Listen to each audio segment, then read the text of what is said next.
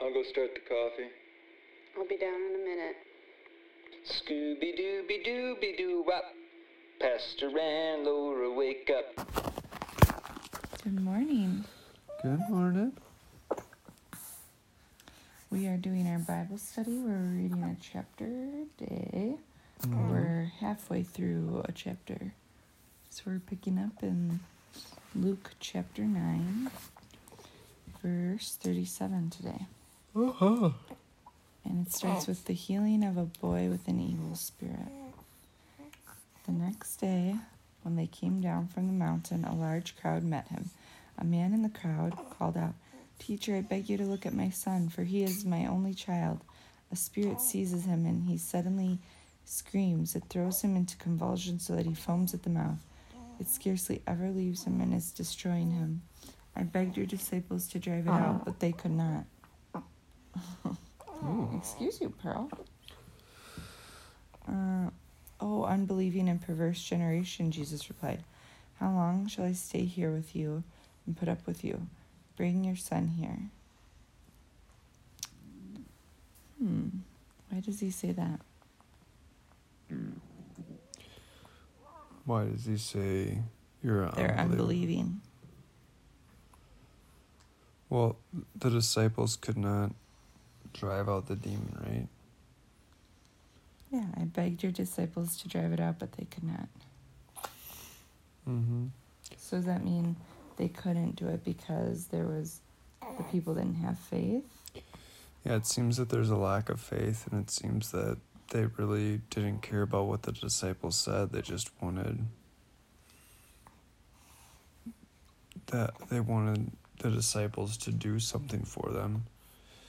And you gotta remember that, where did Jesus just come from? He just came from being glorified up with Moses and Elijah, and then he comes down the mountain and he's thrown back into unbelieving people. So it's like this, high point, and then he comes back down dealing with demons and these people that don't believe in him.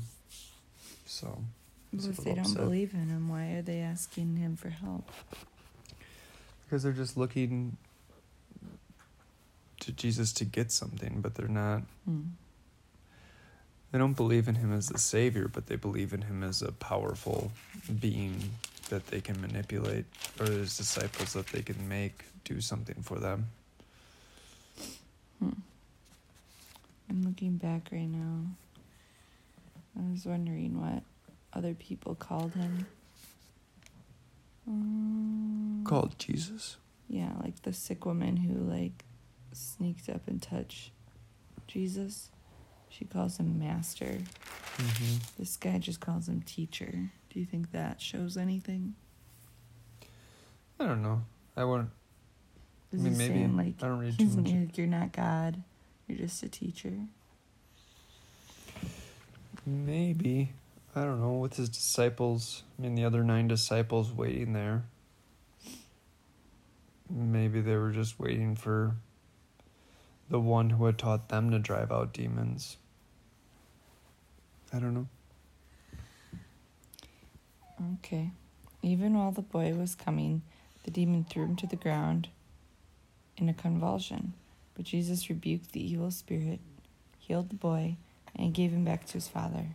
And they were all amazed at the greatness of God. While everybody was marveling at all that Jesus did, he said to the disciples, "Listen carefully to what I am about to tell you. The Son of Man is going to be betrayed into the hands of men." But they did not understand what this meant. It was hidden from them, so that they did not grasp it, and they were afraid to ask him about it. This is confusing to me, too. Why did he tell it to them so plainly, and then it was hidden from them? Well, they would remember what he said, but they wouldn't put it together. And then later, when it actually would happen, and they put these pieces together, they would know that this is something Jesus had been talking about the whole time. He didn't change his plan as he felt the leaders of the church closing in on him. He knew even when no one was attacking him, they were just wanting something from him, that everyone was So going to they turn would on him. remember it, but they didn't. They didn't grasp it in the moment and, try and protect him or anything. But they would know this is always part of God's plan. That's what I see here, at least. Okay. All right. Luke chapter 9, verse 46. An argument started among the disciples as to which of them would be the greatest. Jesus, knowing their thoughts, took a little child and had him stand beside him. Then he said to them, "Whoever welcomes this little child in my name welcomes me, and whoever welcomes me welcomes the one who sent me. For he who is the least among you all, he is the greatest." "Master," said John, "we saw a man driving out demons in your name, and we tried to stop him because he is not one of us." "Do not stop him," Jesus said, "for whoever is not against you is for you."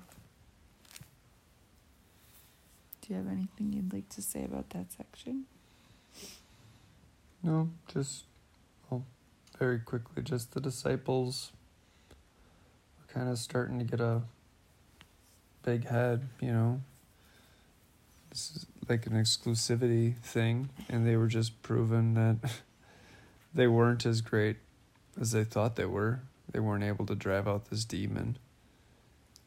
And then, they just want to be special. They want to be special believers, better than other people, and comparing themselves to what other people can do, rather than just being happy that God is using his power to Bless you.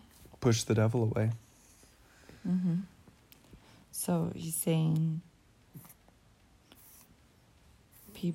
other people could be driving out demons in my name. Mm-hmm. And just because they're not one of the 12 doesn't mean they don't have gifts.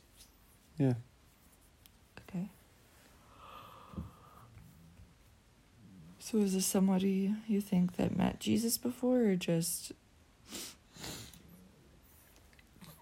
maybe like Simeon and Anna, someone who had a relationship with God the Father? I think there's other cases as well. I think in Acts, didn't we read about the sons of Sceva, right? The 7, maybe, yeah. the ones that are driving out demons in the name of Jesus, but really don't have much faith in him. I think that, God is powerful, and they were using his name, and yeah, it's kind of a strange thing that someone, they must be a believer to know that God is more powerful than the devil, and they're looking to God to do something good. But whether or not they had the same level of instruction as the disciples, well, they definitely didn't have the same level of instruction. Whoever is not against you is for you. Mm-hmm. That's a little confusing because I'm trying to think of the other examples. I don't know why I'm thinking that there were false prophets driving out demons in Jesus' name. I guess if they were using Jesus' name and it's working, then they're not false prophets. Well, there are going to be some people that, I think on Paul's missionary journey, Bar Jesus, is that sorcerer on, what island? Whatever that island is. And he starts to just want to use it to look powerful and gain this great name. The Apostle Paul rebukes him and I think turns him blind as well. But at this time, I think it's just people are drawing attention to the power of Jesus and how great he is. The key to everyone is not, what power that they're exhibiting. It's always doctrine. But that's we how you don't tell know someone's a lot for you. about what else he's doing or saying. We don't. There's not a lot of details here. But at this time, at least, they're not going to be stopping the disciples from preaching and teaching. Okay.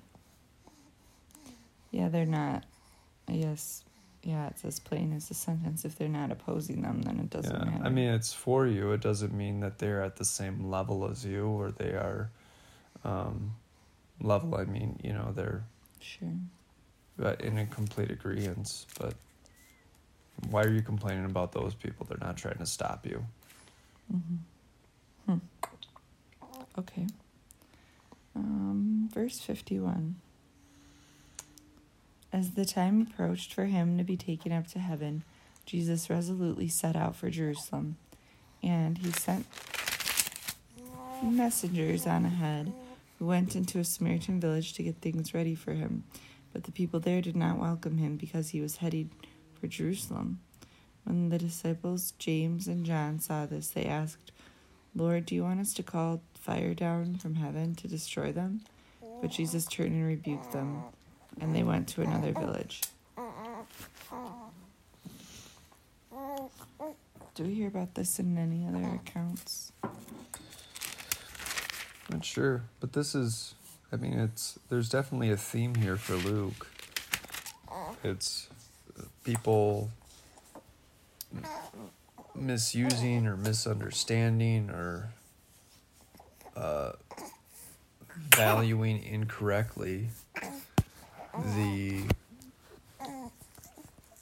I guess, earthly powers that the name of Jesus brings to them. You have the disciples wanting to stop people from using Jesus' name to drive out demons. You have the disciples wanting to curse people in the name of Jesus. And you have the disciples not being powerful enough to drive out a demon. So there definitely is a learning curve, or just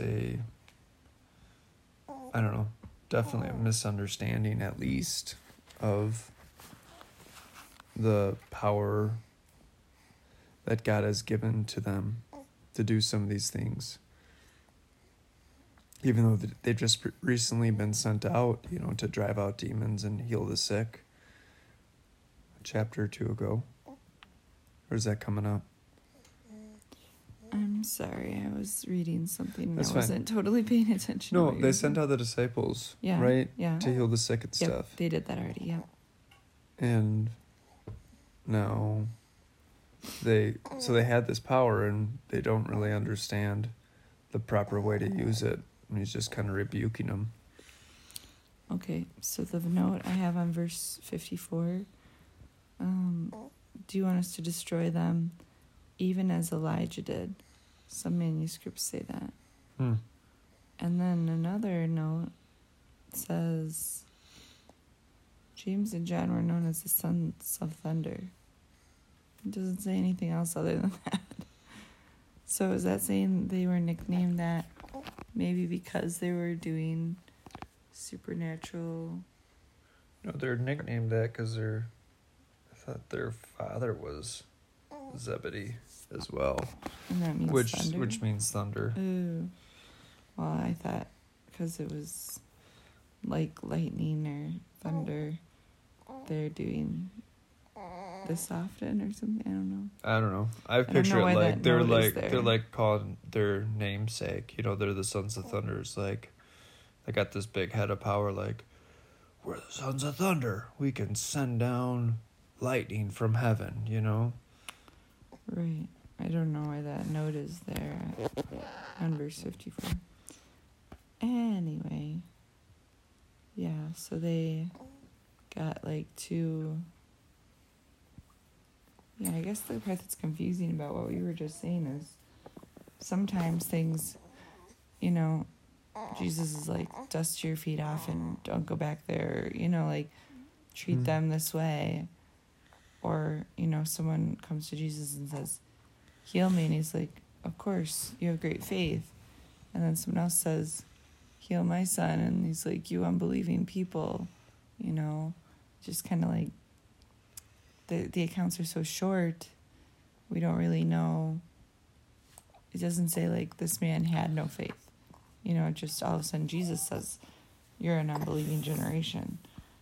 And then, in some cities, I don't think he ever advocates calling down fire from the sky, but, like, just seems like, well, I don't know. That surprised me that Jesus did that. Kind of like, he could have gone either way on this. And then the account is like, no, Jesus told him don't do that. Yeah. Do you know what I'm saying? Yes, I do. And I think that when you look at how these are grouped together in Luke's mind, all of them aren't really rebuking the people. It's not rebuking the Samaritan town, and he's not rebuking the guy casting out demons. And the big thing about the people there not having faith, like, it really is aimed at the disciples over and over again, that they're kind of riding high on this new power and they don't understand it and they're abusing it. So I think it's more, it's not rebuking the person that hasn't learned God's word. This is rebuking someone who is a strong believer and starts to get a ego about their faith or their power. And I think that'll be clear as we move forward into the next section. But okay, does that make sense? Or not really. Not really? I mean, I see what you're saying about a lot of it's about the disciples, but yeah, I mean,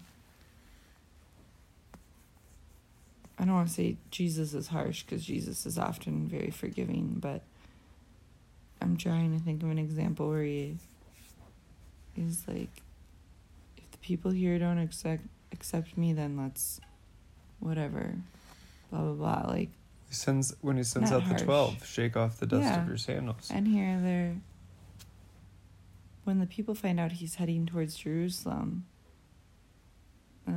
they did not welcome him. So I mean, it doesn't say they're being mean, but they say they don't welcome him. But it's because they're Samaritans. I understand. Please don't go into the history of the Samaritans. I'm not. I'm just saying that's the reason. I know, but they said, "Do you want us to do this?" and rebuked them. So he just kind of leaves without a fuss. Mm-hmm. I'm not saying that he has to make a fuss, but I'm just saying I feel like there's other times and examples where he has or would. You know what I mean? Mm-hmm. Like, I just don't know. Anyway. Let's keep going and see if it's clear by the end of the chapter. All right, last section in this chapter. Verse 57, the cost of following Jesus. As they were walking along the road, a man said to them, "I will follow you wherever you go." Jesus replied, "Foxes have holes and birds of the air have nests, but the Son of Man has no place to lay his head." He said to another man, "Follow me." The man replied, "Lord, first let me go and bury my father." Jesus said to him, "Let the dead bury their own dead, but you go and proclaim the kingdom of God." Still another said, "I will follow you, Lord, but first let me go back and say goodbye to my family." Jesus replied, "No one who puts his hand to the plow and looks back is fit for the service in the kingdom of God." That's the end of the chapter. Mm-hmm. Yeah, so here are extremely strong examples of commitment to Jesus. And, I mean, burying your dead is, if someone's parent dies, it's like their responsibility to them, and saying goodbye to your family. These are important. Jesus is just telling them, back to the whole point of just how difficult it is to truly be a disciple of Jesus. And when he talks about, Elijah should call down fire from heaven, he did that on that mountaintop, with the prophets. And when Elijah calls Elisha, Elisha he goes back and he says he has to say goodbye to his family. He does, and then he takes the animals that he's plowing with. He has this big feast, and then he burns all his plowing equipment. It's just a complete devotion from the life before to the life that they're going into. Mm-hmm. So again, I think he's just challenging the disciples to understand the commitment that they need to have. But it doesn't really say anything about the disciples in here, does it? It's just. I think it does when we take it in the man. context of everything else. I'm sure they're there, but it's like he's talking to different people. It says like a man and a different man. Yeah, but it's someone else wants to be a disciple. Someone else wants to follow Jesus everywhere. Okay. Yeah. You're still not convinced Oh, I'm it's just, about my theory. you know, it's the morning. I'm just taking it all in, thinking about it. Yeah, he's showing, right, they have a lot of power, they need to use it correctly, and it's not easy being a leader in the church or a follower of Christ. I think this is it's not just like following Christ is hard. The title says the cost of following Jesus, but I think it's more about, fit for service in the kingdom of God.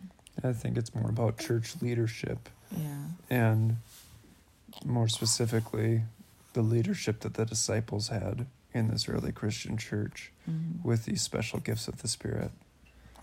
Right. And one other note I would just add is like this part about burying your father. The understanding I've had, and I see it as a note here in my Bible, is that his father was not actually dead, but he's saying he wants to wait until his father dies. You know, like wait a few years, when my father's dead, then I'll do it. Sure. You know, it's like not that he's like a dead body just sitting out and he needs to go put it in the ground, but like, let me bury my father means, let me go be with my father in his final years, and then I will, you know, when my family needs me less, then I'll come. Something like that. The note here says it could have been years away, and then the second note on this verse 59 says, Jesus told him that the spiritually dead could bury the physically dead, and the spiritually alive should be busy proclaiming the kingdom of God. That's, I don't know. These are just the notes in my Concordia Self-Study Bible, so it doesn't necessarily mean it's 100% true. It's a interpretation, right? Yeah, that's an interesting point. I don't think about very much that. Because you do hear that with people. Oh, well, I'll become more spiritual when I have more time, or this or that period ends in my life. And right. There's always an excuse to have a different God than Jesus. Right. But I guess, so Luke 9, it took us a couple days to go through it, but yeah. It's about, like, who Jesus is. Sends out the 12, feeds the 5,000. Peter says who he is, then he shows who he is at the Transfiguration. There's some more evil spirits. Who will be the greatest? And then the cost of following Jesus. So, yeah. I'm just taking it all in. There's a lot. There's a lot in each of these chapters. So, understanding the why maybe God put each of these stories in the Bible, why this author's personal style was to group these stories in these ways. Yeah, and the chapter numbers are not inspired. I've said that before. Right. But it's this thread, or this theme, I guess, that comes up here that those that put in the chapter numbers saw as some sort of section. And I do too. I think it's going to follow through with the next part of it, with him sending out the 72, but we'll get to that tomorrow. Yeah, chapter 10 starts with sending out the 72, and then I can see on that next page it's the parable of the Good Samaritan. So there's still a lot to learn, a lot to take in. I'm still kind of confused about, I don't know, like, I want to say, what would Jesus do? But, like, you read it, and if someone would have stopped and said, Now, how do you think Jesus would respond to this person?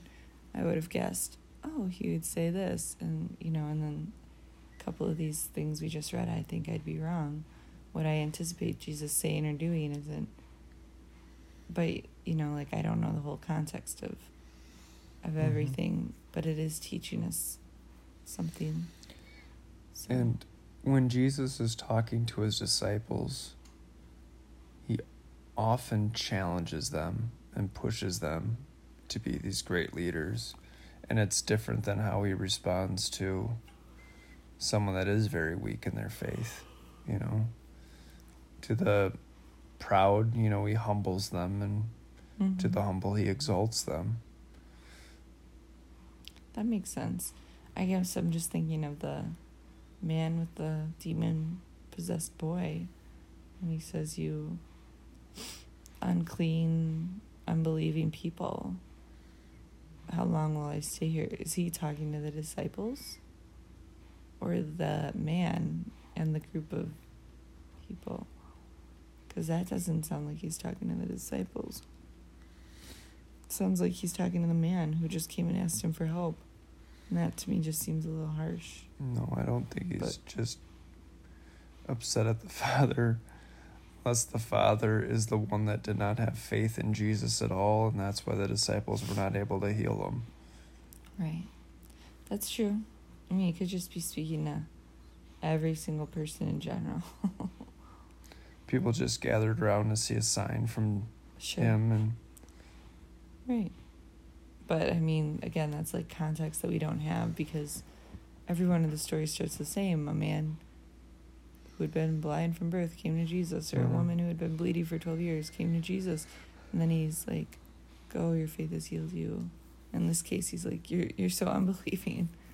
I mean, it's probably because he didn't, the disciples weren't able to help him. I guess when I first read that, I thought, like, I don't know, not like there's ranks of power, but Jesus gave the disciples power, but clearly this man knows Jesus is more powerful than the disciples. That's why he pursues it up the chain, Mm-hmm. So in a way, it shows he does have some sort of, like, understanding or faith, like, well, these people are just men doing signs in Jesus' name, but if I go to real Jesus, then maybe my son could be healed. I don't know why I'm giving this guy the benefit of the doubt. Like, he might not have faith. He does heal the son eventually. Right, he does, so he must have it. So why does he say, I don't know. That line just caught me off guard. I should just let it go, because the rest of it I think makes sense. Well, so. I think it's something to wrestle with, It's somebody has a weak faith that he's rebuking. Is it the man or the people who are surrounding him waiting to see a miracle, or is it the disciples had weak faith, so that's why they couldn't? I think it's either the man or the disciples, and I think it has to be aimed at partially the man. Okay. Alright, well, let's wrestle with it for another day, and maybe, like you said, it'll make more sense when we get to the next section, so. Okay, well, have a good day. Alright, till next time. Scooby-Dooby-Dooby-Doo-Wop. Pastor and Laura, wake up.